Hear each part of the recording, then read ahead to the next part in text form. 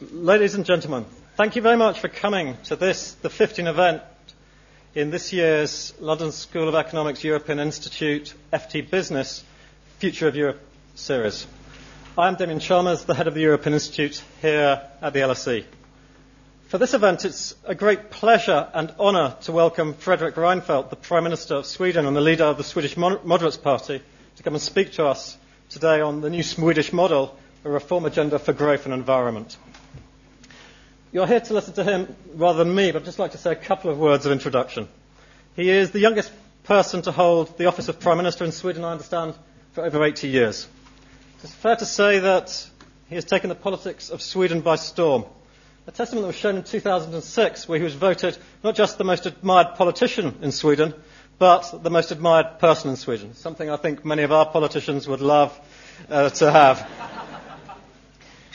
Voted to the Swedish Parliament in 1991, he courageously provoked a discussion about the future of the Moderate Party in the early to mid-1990s, which revitalised debate about the centre-right in Sweden. He became leader of the Moderate Party in 2003 and was elected Prime Minister in 2006.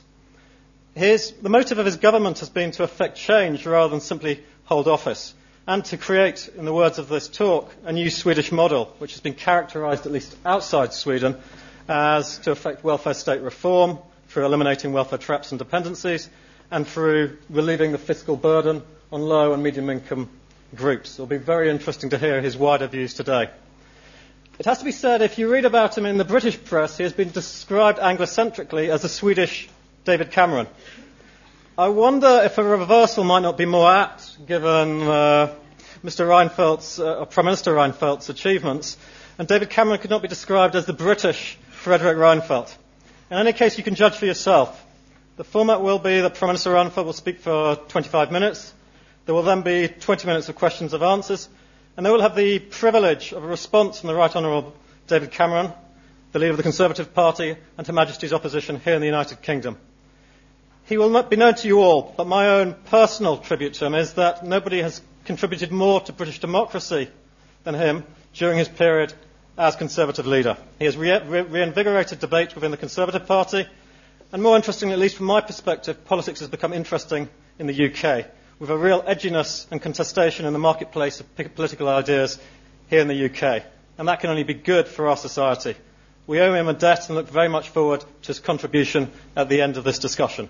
But firstly, I will hope you will join me in warmly welcoming Prime Minister Reinfeldt to the podium.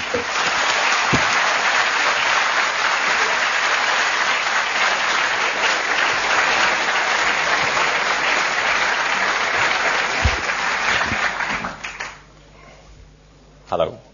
Let me first say I love British introductions. You know, if I were to speak in Sweden and say, well, since you're here, maybe you could say a few words. No, I think that's fantastic.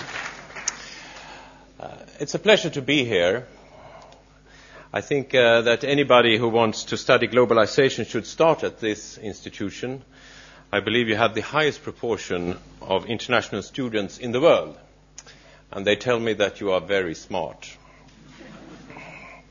You borrow 4 times as many books as the average UK student. As I see it, it can be no time for Facebook or YouTube, MySpace, something like that. When I went to school in Sweden, I learned 2 things about my country. First, we're the only superpower in the world with only 9 million inhabitants.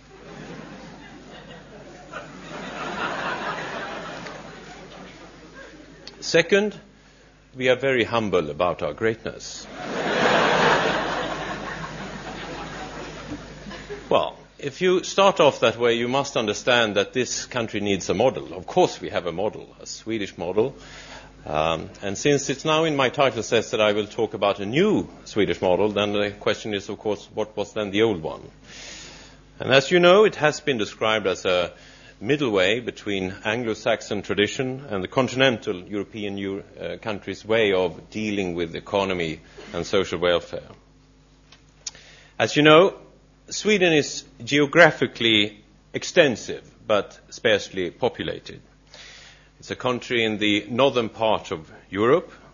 We have combined sustained and high rates of growth with ambitious goals for its social system and welfare services.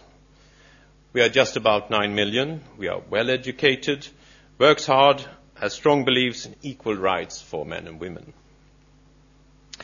We are also the home of several well-known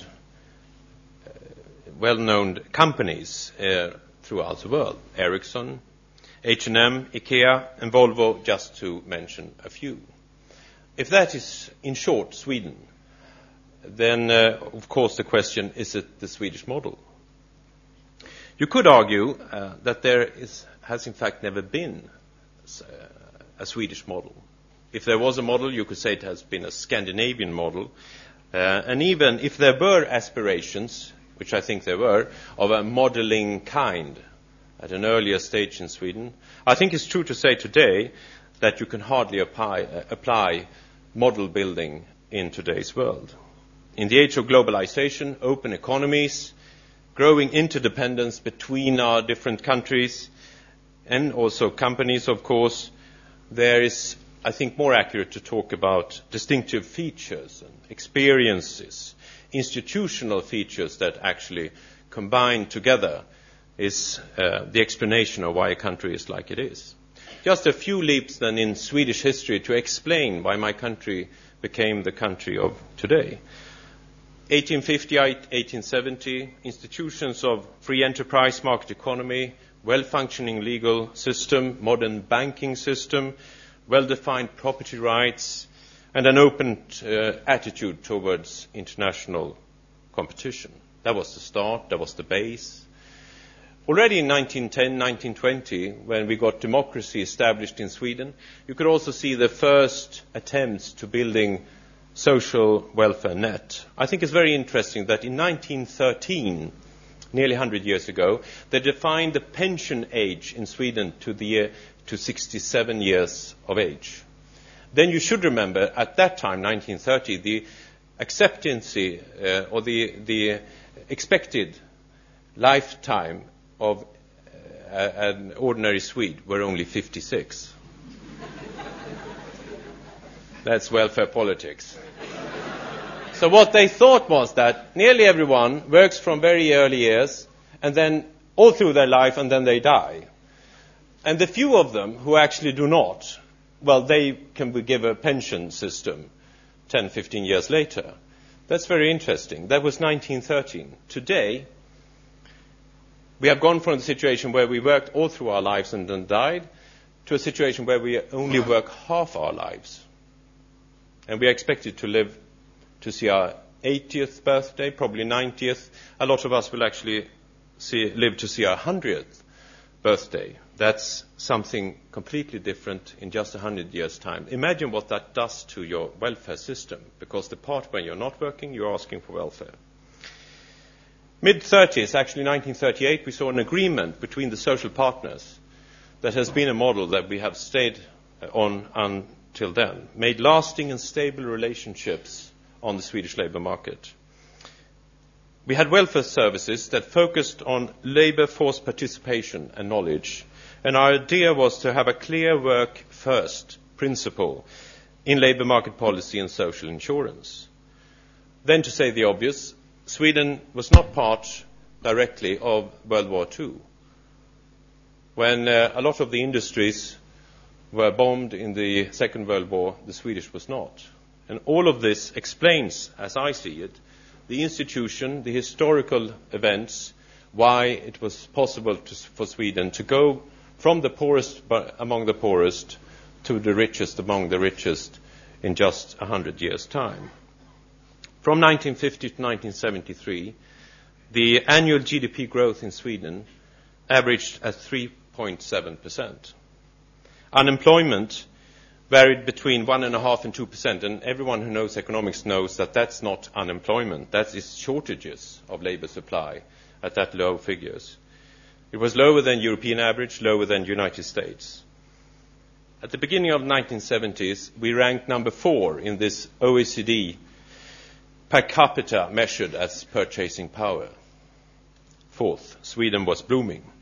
Then came Sweden's mad quarter of a century. Growth fell off, unemployment rose, quality of welfare declined. What happened? Well, we had two oil crises. We saw a depression-like downfall of Swedish economy in the early 90s, but that was not exclusively a Swedish experience. This was also seen in other countries. Why did we fall from 1917's fourth place to 18th place in 1997? Something else happened. I would say that the vital balance between the institutions in the model disappeared, and socialism swept over the Swedish society. Budget deficits, high inflation undermined macroeconomic stability. In many respects was also the result of irresponsible and short-sighted political actions. We saw a sharp rise in taxes. It actually took just a few years to have a leap of 10% tax ratio of GDP in the Swedish economy. Most of these taxes were put on labor, together with an expansion of benefit systems that undermined the work-first principle and made it less worthwhile to work. The education system was distorted and Swedish schools focused less on knowledge. Changes in international competition that we always see were met with subsidies, not with reforms. Free enterprise was not encouraged. Instead, it was questioned. And we saw a rise in unemployment as percentage of working-age people supported by various social benefits and subsidies that rose from 10% of the population in 1970 to about 20%. It doubled to the beginning of the year 2000. What took 100 years to build was nearly dismantled in 25. The crisis during the 1990s, of course, opened the reform agenda. It was possible, with a broad consensus in Swedish politics, to start a reform process. We introduced a budget reform with a cost ceiling, where we defined the cost limit for many years ahead. We had clear targets for inflation and public finances that brought greater stability to the Swedish economy. The credibility of the monetary policy was also strengthened when the Riksbank, the Swedish central bank, was guaranteed independence in 1999.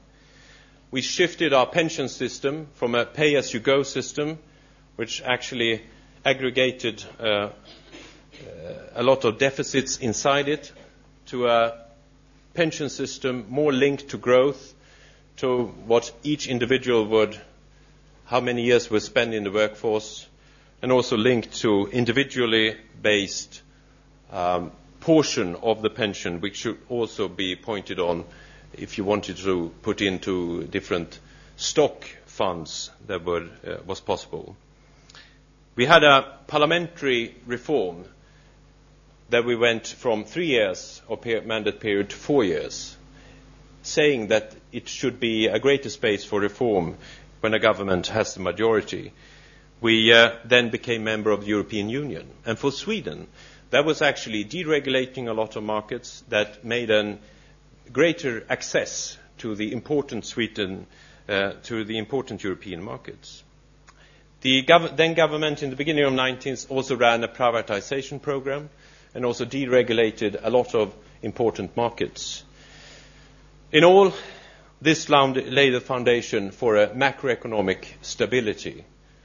In that sense, we solved a lot of the problems. We could actually see that we went to a surplus among our public finances. We had 10 years of very good growth figures. But the microeconomic situation had not improved.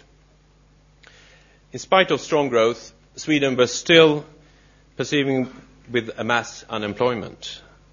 We were, in fact, a rich country, but had in part a poor and excluded population. And this was the situation when my government was elected in the year of 2000. In that year, we counted up to 1.5 million in the age of working that were actually outside of the labor market or not working as much as they would like. And I mention this again, 1.5 million in a country with only 9 million inhabitants. And remember that we have 2 million or somewhat like that who are under the age of being on the labour market, school system, daycare, and we have 1.6 million above 65. So this is a huge portion of the ones who are in the age of working who actually were standing aside. A large part of our public spendings was actually used to finance benefit systems of welfare services rather than schools, healthcare, or fighting crime. No, the money were going somewhere else. In 2006, the people in Sweden paid the highest taxes in the world, but not for high quality in welfare services. A larger and larger amount of the public spending was used to pay these benefits, to pay people of working age for not doing what they were able to do. Outside of Sweden, this high tax ratio has very often been described as a measurement of how much welfare we want. But they never told the story of what was really inside that tax ratio. The part who actually was paying money to people for not working is, in my mind, not welfare in the sense money given to school, education, healthcare. Social exclusion was then slowly undermining public finances, and that made this Swedish model to crumble. We call ourselves the Alliance for Sweden. We have 7 parties in the Swedish Parliament. 4 of them at the centre-right is formed as an alliance for Sweden. A Liberal Party, a Centre Party, a Christian Democratic Party, all of them with electoral support between 6 and 8%, and then the Moderate Party at 26%. We have the majority in the Swedish Parliament since the year 2006. And we have now said that we are taking on the major structural problem that we still have. The weak growth in employment in the private sector and the high level of exclusion. We were elected to do the job of putting Sweden back to work. We have rested this on 4 pillars. First, make work pay. We think there is a direct connection between participation in the labour market and the difference in income from work or benefits. We are therefore consistently implementing a major in-work tax credit for low and medium earners.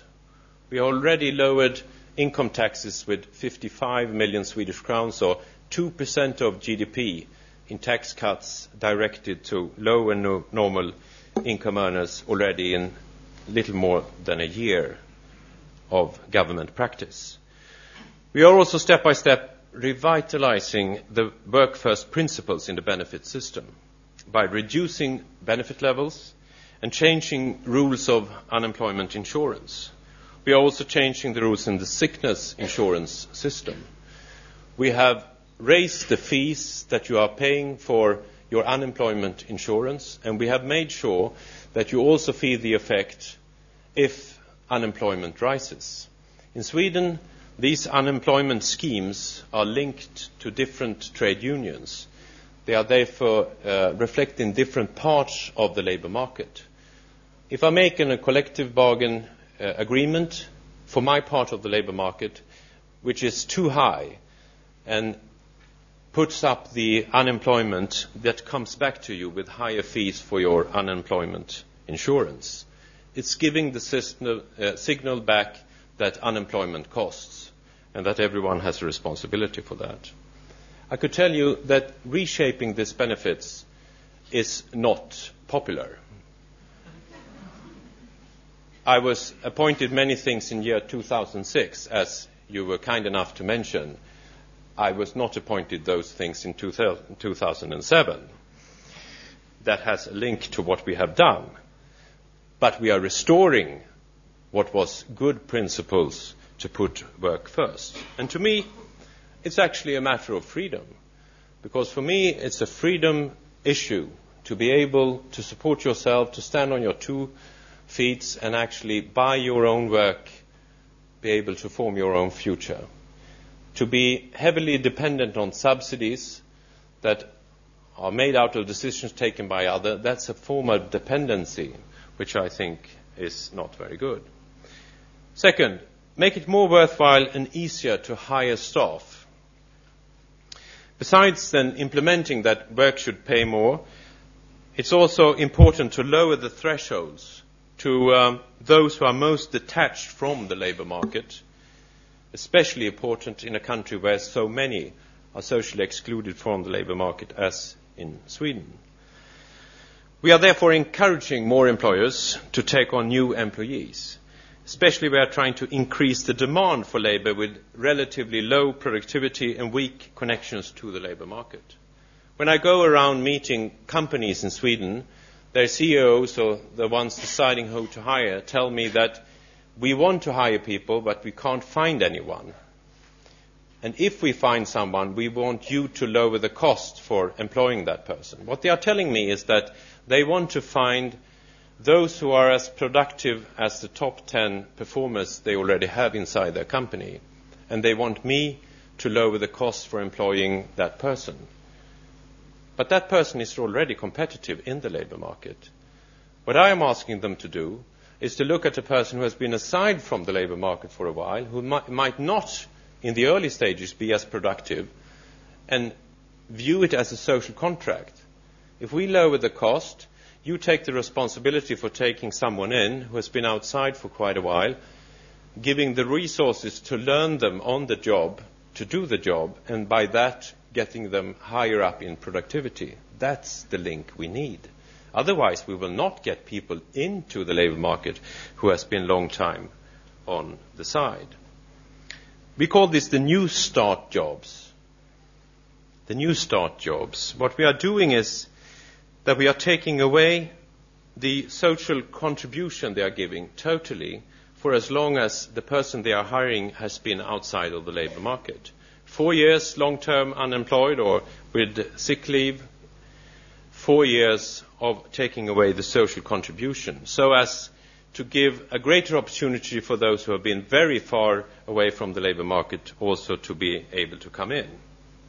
We have also introduced these kind of reliefs, lowering thresholds for young people under the age of 25, also the ones who are above the age of 65. We are giving these kind of supports for taking in immigrants, and this is a real turnaround if you know the Swedish history. From 70s onwards, we have had a hard time getting immigrants into the labour force in Sweden.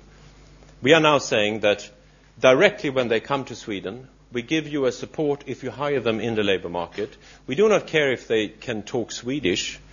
As long as they get a job, it's actually also easier to learn Swedish when you have a job.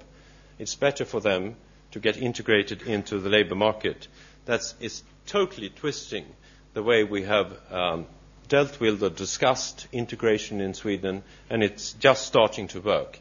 More than 50% of the new jobs now created in Sweden is coming to people born outside of Sweden, and most of the cases it's also to people who are getting hired with the education that they actually have. No more academics running taxi cars in Stockholm, although there are still there, a few of them, of course. Third, a better matching in the labour market.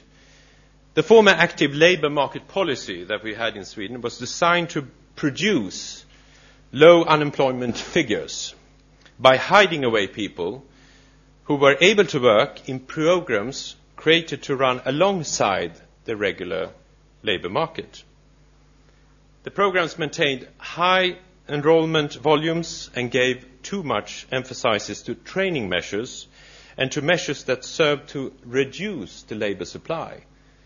We could actually, at the same time, in a booming economy, have a lack of labour, feeling shortages, and have running huge programs with people on training schemes that were never linked to the labour market. That was very odd to see, but that was actually happening in Sweden. We have therefore introduced a job and development guarantee for long-term unemployed.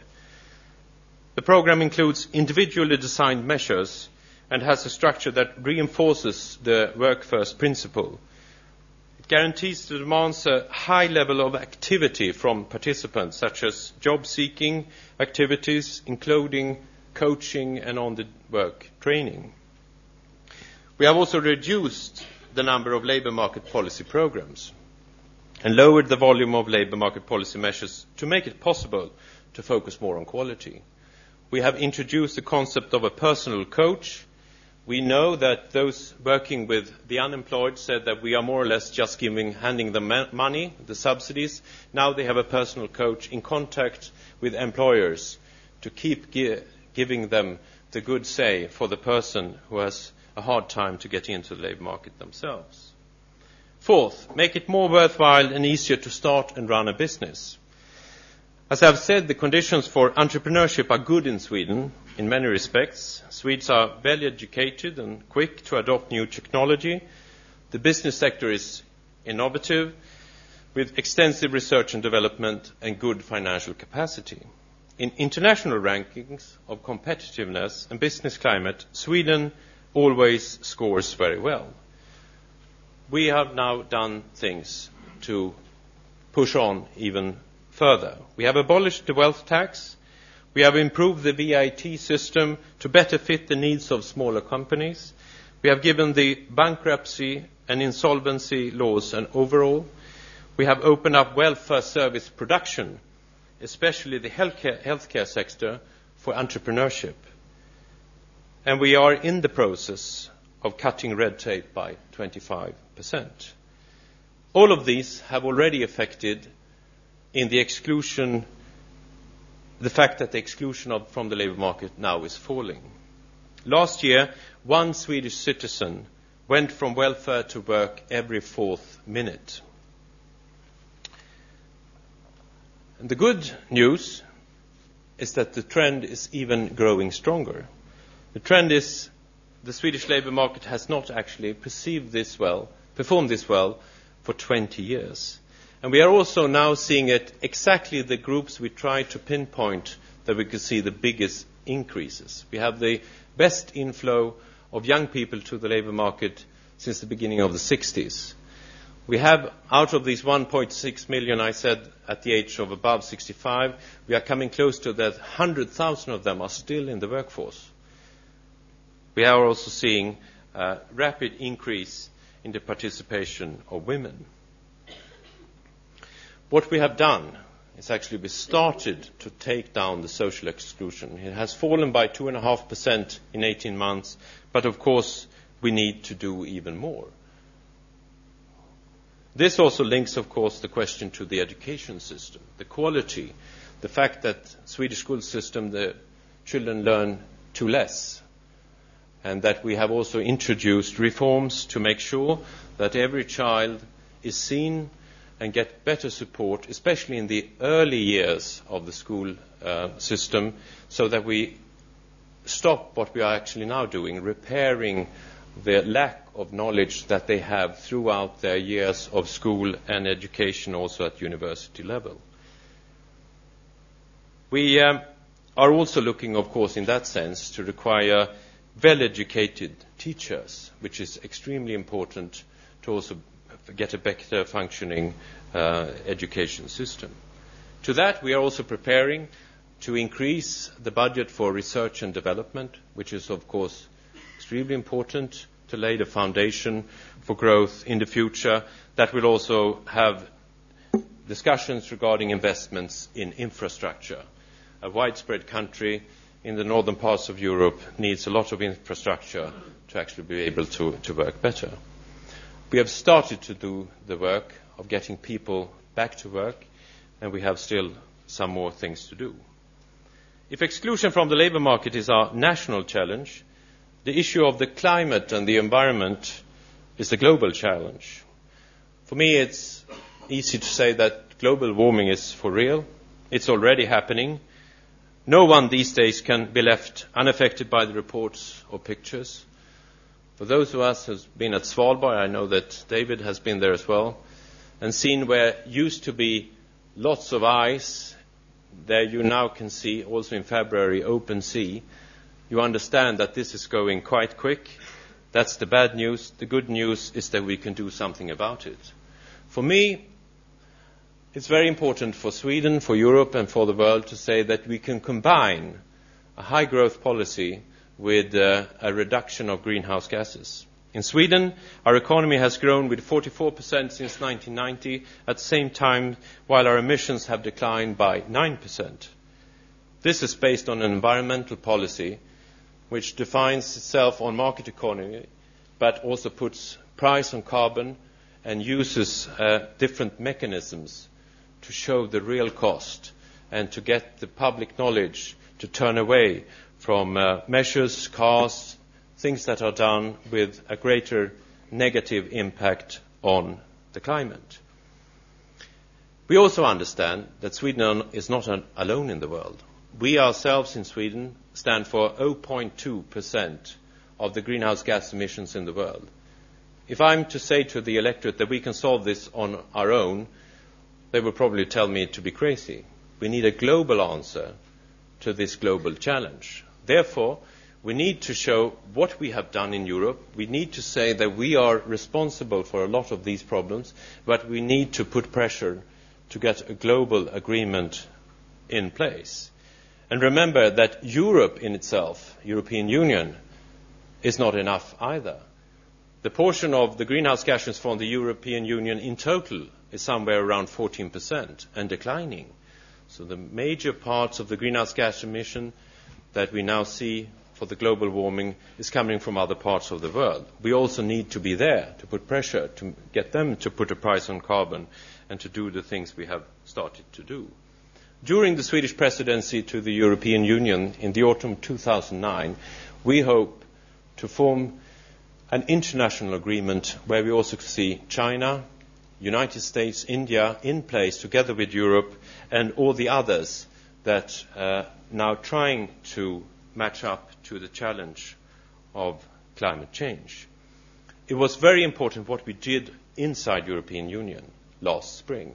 We said 20% reduction to 2020. If it comes inside an international agreement, we will go to 30%. We will show the leadership, but we also need others to be there as well. This brings me back to my beginning, our Swedish model. If there is a such thing as a Swedish model, I would argue that in our globalized world, you have a choice. Spin the wheel of fortune or learn to navigate.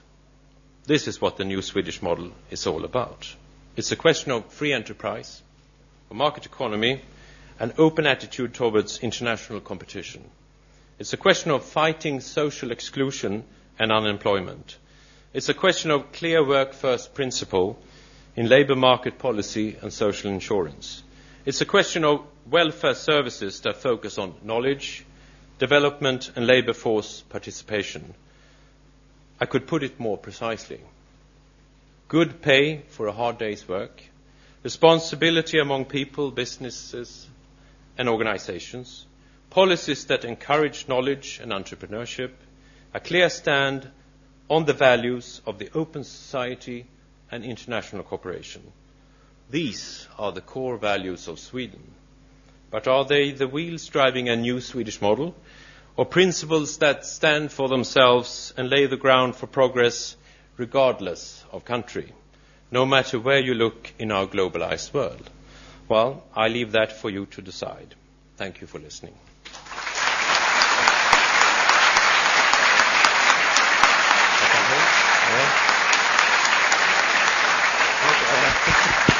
Thank you.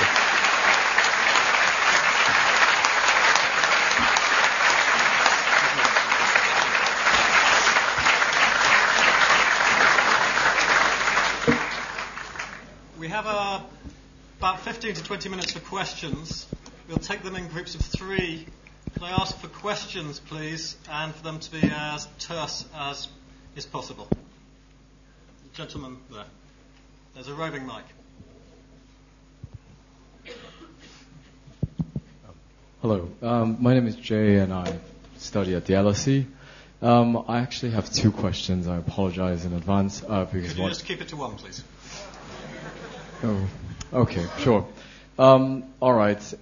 My question is, I've actually read the speech that you've made at the European Parliament after the Treaty of Lisbon, and I'm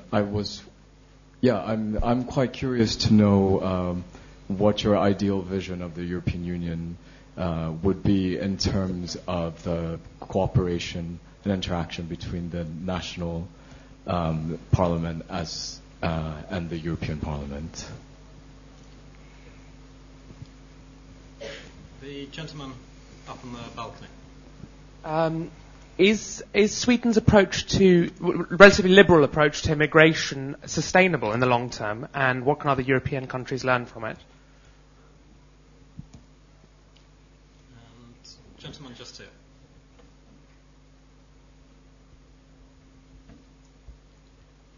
Mine is about your basis for the recent increase in interest rates and when you joined the euro.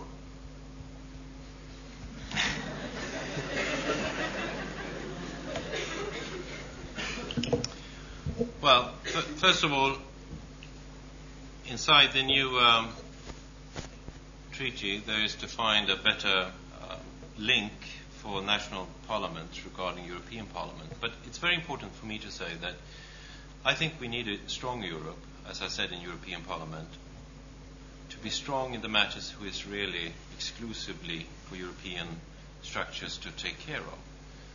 To fight climate change, to combat international crime, things like that.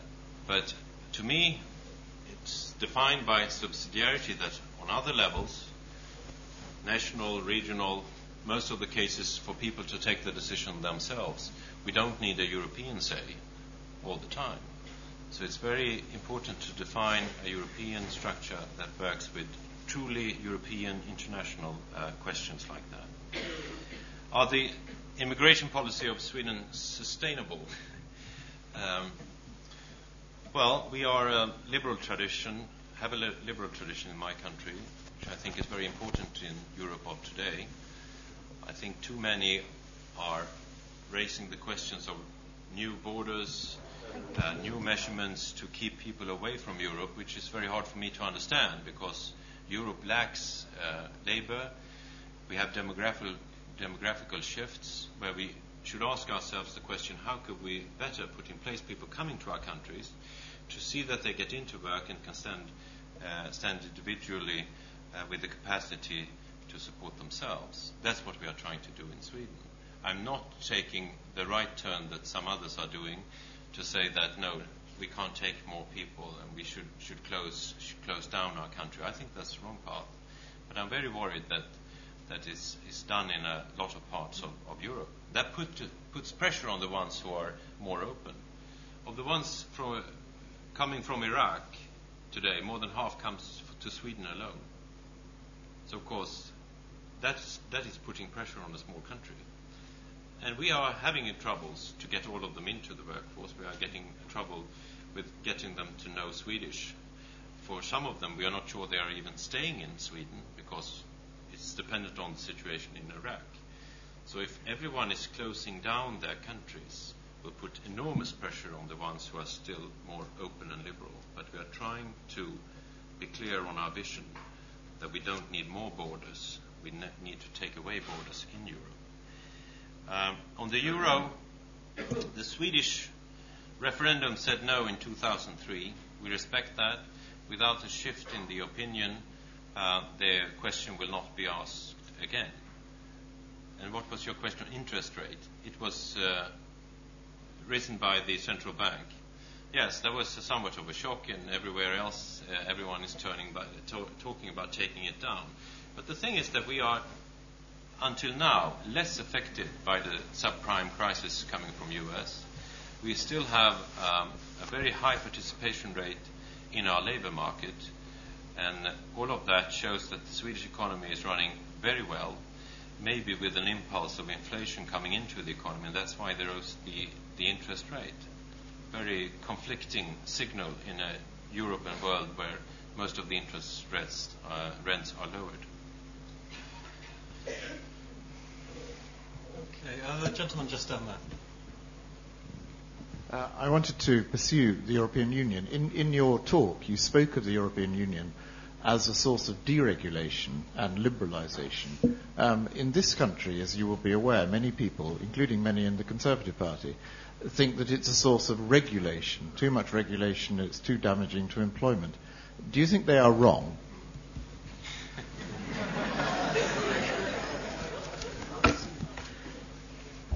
The gentleman in the middle on the balcony.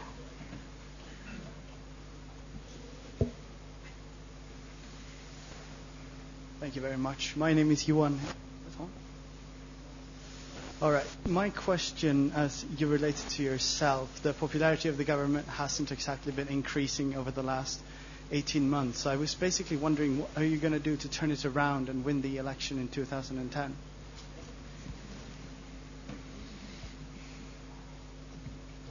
And gentleman here.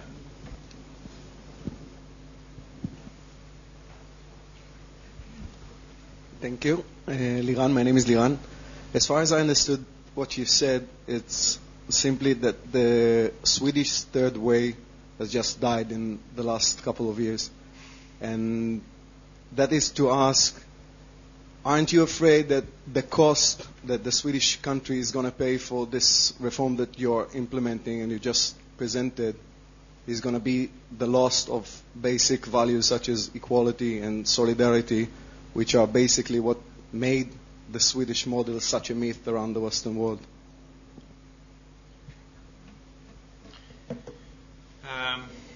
Yeah, the question of European Union. Thank you very much. I love to answer these questions in London, especially.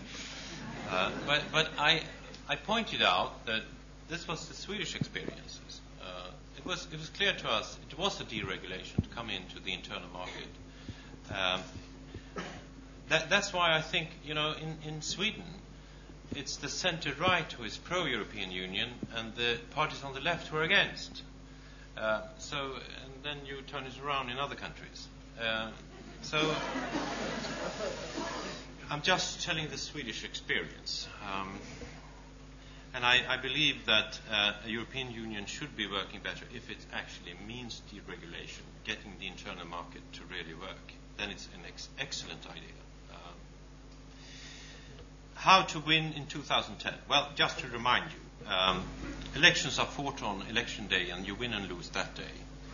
If we were winning on opinion polls, my party would have been in power for many, many decades in Sweden. But that's not the truth. The truth is that it is said on the election day. Next is in September 2010.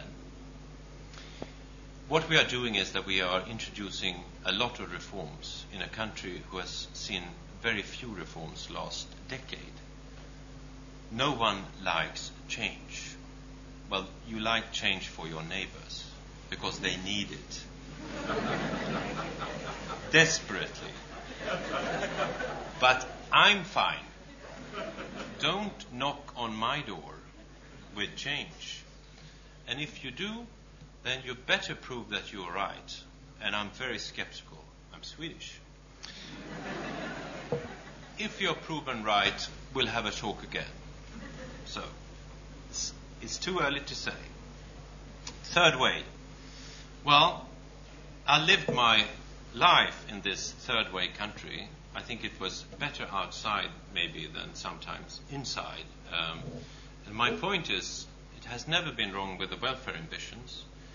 I'm pointed out as actually very important for me to keep the good intentions, to have high quality in the welfare institutions, precisely to be able to say what you are saying, with equality between men and women, between keeping society together. My criticism is that it was not working as well as it should, and that working participation, the fact that we could concentrate our efforts to a few standing aside of the labour market instead of huge portions of people able to work, shifted the perception of how well the model were working or not. So I'm restoring the good idea, and if I'm successful, then we will be able to tell again that in Sweden most people are working and we have high welfare ambitions for both the one in the workforce and those outside.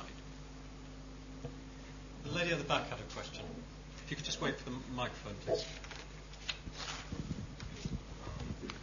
Thank you. It's incredibly refreshing to hear Swedish voice here, and I wish the Brits would listen, especially perhaps the Conservative Party. But my name is Sigrun Davidsdottir. I'm an Icelandic journalist. Somebody said to me once that there was actually only one day where there was a Swedish majority for a EU membership, and that happened to be the day when the referendum was. I was just wondering what you think that a Euro membership would do for Sweden, and wouldn't you like to be strongly advocating for it? The gentleman just behind the lady with the waving mic. Thanks for your talk, firstly. I'm a regular visitor of your country, and I'm quite curious, since you spoke so much about liberalization, what are you going to do about Systembolaget?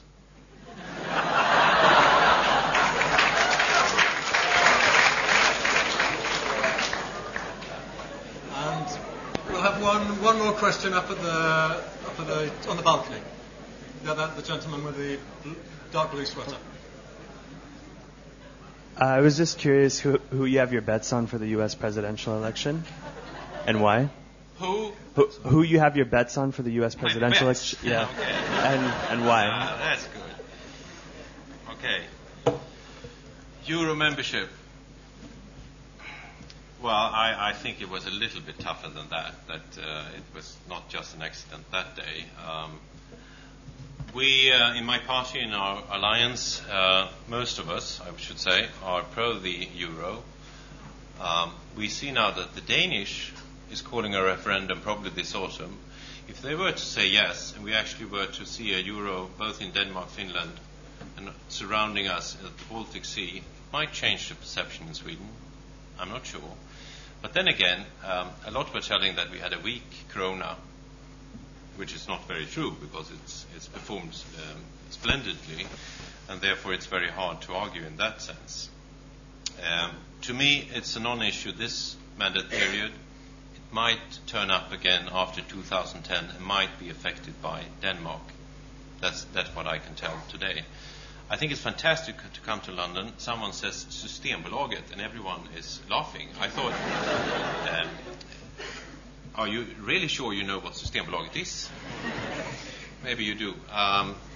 Then you know a lot about Sweden. Well, that's the monopoly structure where you are allowed to buy liquors in Sweden, and only there, and no one else. The thing is that this was more of an item a few decades ago. Why? Because Systembolaget were never opened. You could never find it, actually, because it was in such few places. And the idea of that company was that you should be ashamed of yourself coming into the...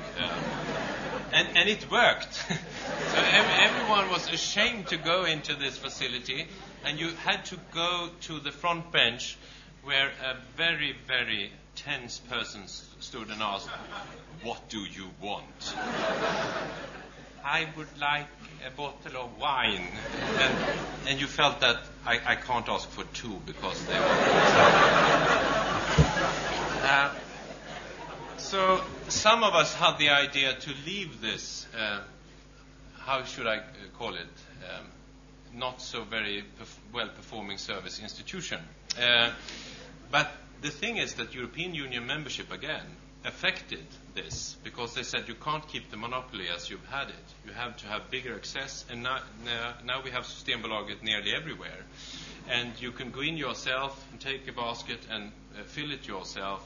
The ones that standing at the discs are gone. Well, they're still there, but they don't have the power anymore. So I think the perception is different. So we said, let's keep on. But my party, not my total coalition, is proud to say that wine and beer could be sold in regular shops. That's what we think. But it's a shift in Sweden. I think you know that as well. Well, the bet's on the United States. That's interesting. I think. I think John McCain is probably a better guy to put your bets on than we believe in Europe, because I read Bill Clinton's memoirs, and he said that U.S. is structurally Republican. Then I know, of course, that George W. Bush is not popular, but one should remember that it's not so much a race only among Democrats as it's described in my country. It's easier to like these Democrats because they are very European in their thinking and their style. I read through what Barack Obama wants to do, and as I said to very shocked Swedish journalist, I said, well, it's very hard to be against what you yourself are doing in Sweden, because he introduces the same kind of lowering of taxation with the same structure, actually, as we are doing in Sweden. So in part, I believe that is good with Barack Obama. I don't like that he is for protection against free trade. In that sense, John McCain is better. John McCain is very impressive in his stand on climate change. He introduced a cap idea together with Joe Lieberman very many years ago. This is important to say. And I can see that Barack Obama is writing a lot about this, but I'm not sure if they are prepared to use the means to combat climate change. So it's a combination. But don't forget that as it looks now, John McCain is probably up with a better chance than we believe. Unfortunately, we're going to have to stop the question and answer session there. Thank you for such a wonderful speech. Thank you.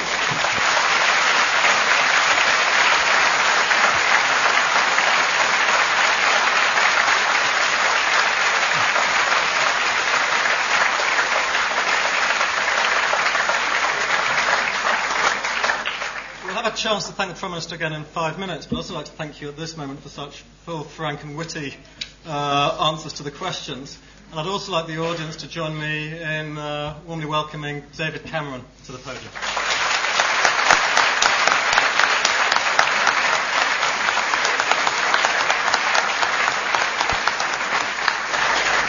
Thank you. It is a great honour to give a vote of thanks to Prime Minister Reinfeldt for his lecture this evening.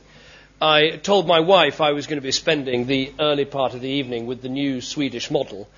She was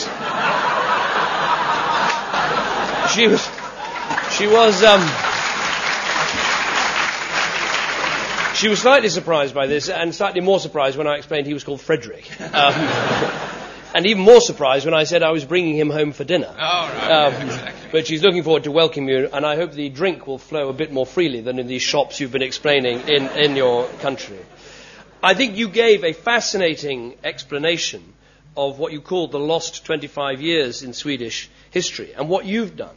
And while you explained it in such a simple way of making work pay, making it easier to employ people, making it easier to set up a business, it actually takes true courage in politics to turn these simple things into action. And as was said, there is a lot the Conservative Party can learn from the Swedish moderates. How to win an election. How to win an election when you're about 40 years old. But most important, how changing your party is just the precursor of changing your country. And listening to your lecture today, I think one thing is absolutely clear. Your programme for Sweden, your new Swedish model, isn't just change for change's sake. It is real, bold and lasting change designed to make a real, bold and lasting change for the people of your country. Reforming the welfare system to get more people off benefits and into work. Reforming healthcare so the consumer is in control, not the state.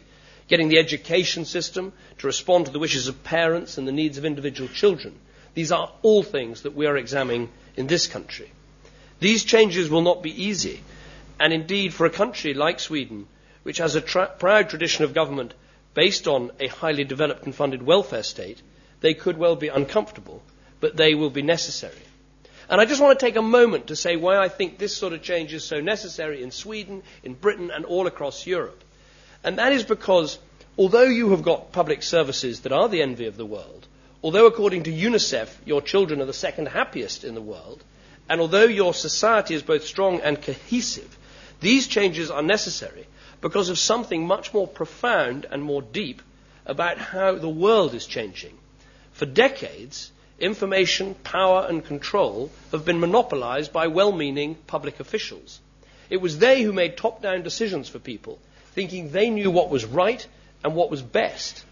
Now, in the days before the information revolution, you could just about argue you had to trust the state because it wasn't practical to share this information, for people to make choices, for people to take control. But that just isn't true anymore. Dynamic change in commerce and in our broader culture are helping to make the top-down model history. The internet is transforming people's lives making their ambitions greater and their horizons broader. And the future really is bottom-up. And I think this is a wonderful thing for those of us on the centre-right political tradition, because we've always been motivated by an instinctive scepticism of the capacity of bureaucratic systems to deliver progress. We've always believed in freedom, in human potential, in the idea that the strength of our society comes from the energy, the industry and creativity of our people. So if we get things right, I believe we can move confidently into a post-bureaucratic era where true freedom of information makes possible a new world of people power, of responsibility, of citizenship, of choice, and of local control. And it's not just the Conservative Party or the Swedish moderates who get this change. It is happening all over the world. And I think it is the centre-right that is on the rise. We see it with Nicolas Sarkozy reforming the French labour market to create more jobs. Angela Merkel arguing for a transatlantic common market so we can be on the side of enterprise on both sides of the Atlantic. Stephen Harper in Canada reforming childcare, giving parents greater choice in the services they use. And in New York, Mayor Bloomberg driving up standards in that city's schools by decentralizing education, giving parents more choice, encouraging smaller schools. And of course there is Arnold Schwarzenegger in California. He has outlined a positive vision of environmental reform, as you have, as others have, based on knowledge, technology, market-based solutions, and empowering people to take the right decisions. So I believe, Fredrik, from California to Germany, from Britain to Scandinavia, from Central Europe to Canada, the centre-right is on the way because we have the right ideas for the right time in our history. And I think you gave a wonderful demonstration of that this evening. And on behalf of everyone here at the London School of Economics, I'd like to thank you for coming, for your excellent lecture, and for your visit to London here today. Thank you.